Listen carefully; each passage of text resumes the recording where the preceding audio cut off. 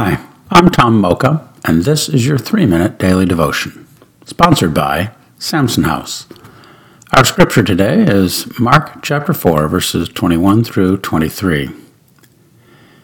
He said to them, "Do you bring in a lamp to put it under a bowl or a bed? Instead, don't you put it on its stand? For whatever is hidden is meant to be disclosed, and whatever is concealed is meant to be brought out into the open. If anyone has ears to hear, let them hear." Let's ponder that.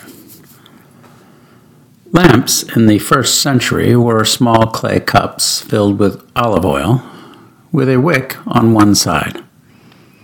The only reason to light a lamp is to see what is in the darkness. In this case, Jesus is suggesting a lamp is needed for our souls. The only reason to hide a light is if you have something to hide. The key is in the motivation, and Jesus intentionally uses a twist on double entendre here. For those who are humble and contrite in spirit, they may wish to remain quietly in the background. Others, whose purposes are less honorable, will want to keep their motivations out of the light of scrutiny. But Jesus assures us His light will shine in the darkness, John 1:5, and reveal the good and the bad. The humble will be lifted up, Luke 1:52, and the wicked will be brought down, Proverbs 11:5. The motivations of our hearts will be revealed, Luke 2:35, by the light of His glory. What a wonderful feeling that is for those who live authentically, and in turn, a terrible feeling of dread for those who fear what will be brought into the open.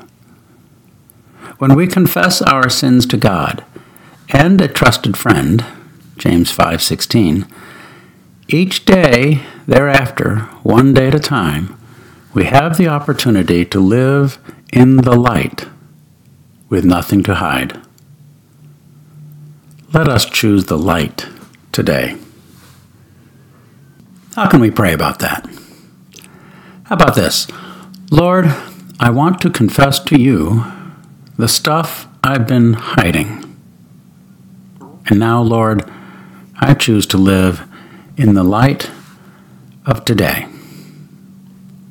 Thank you, Lord. Amen. And thank you for listening.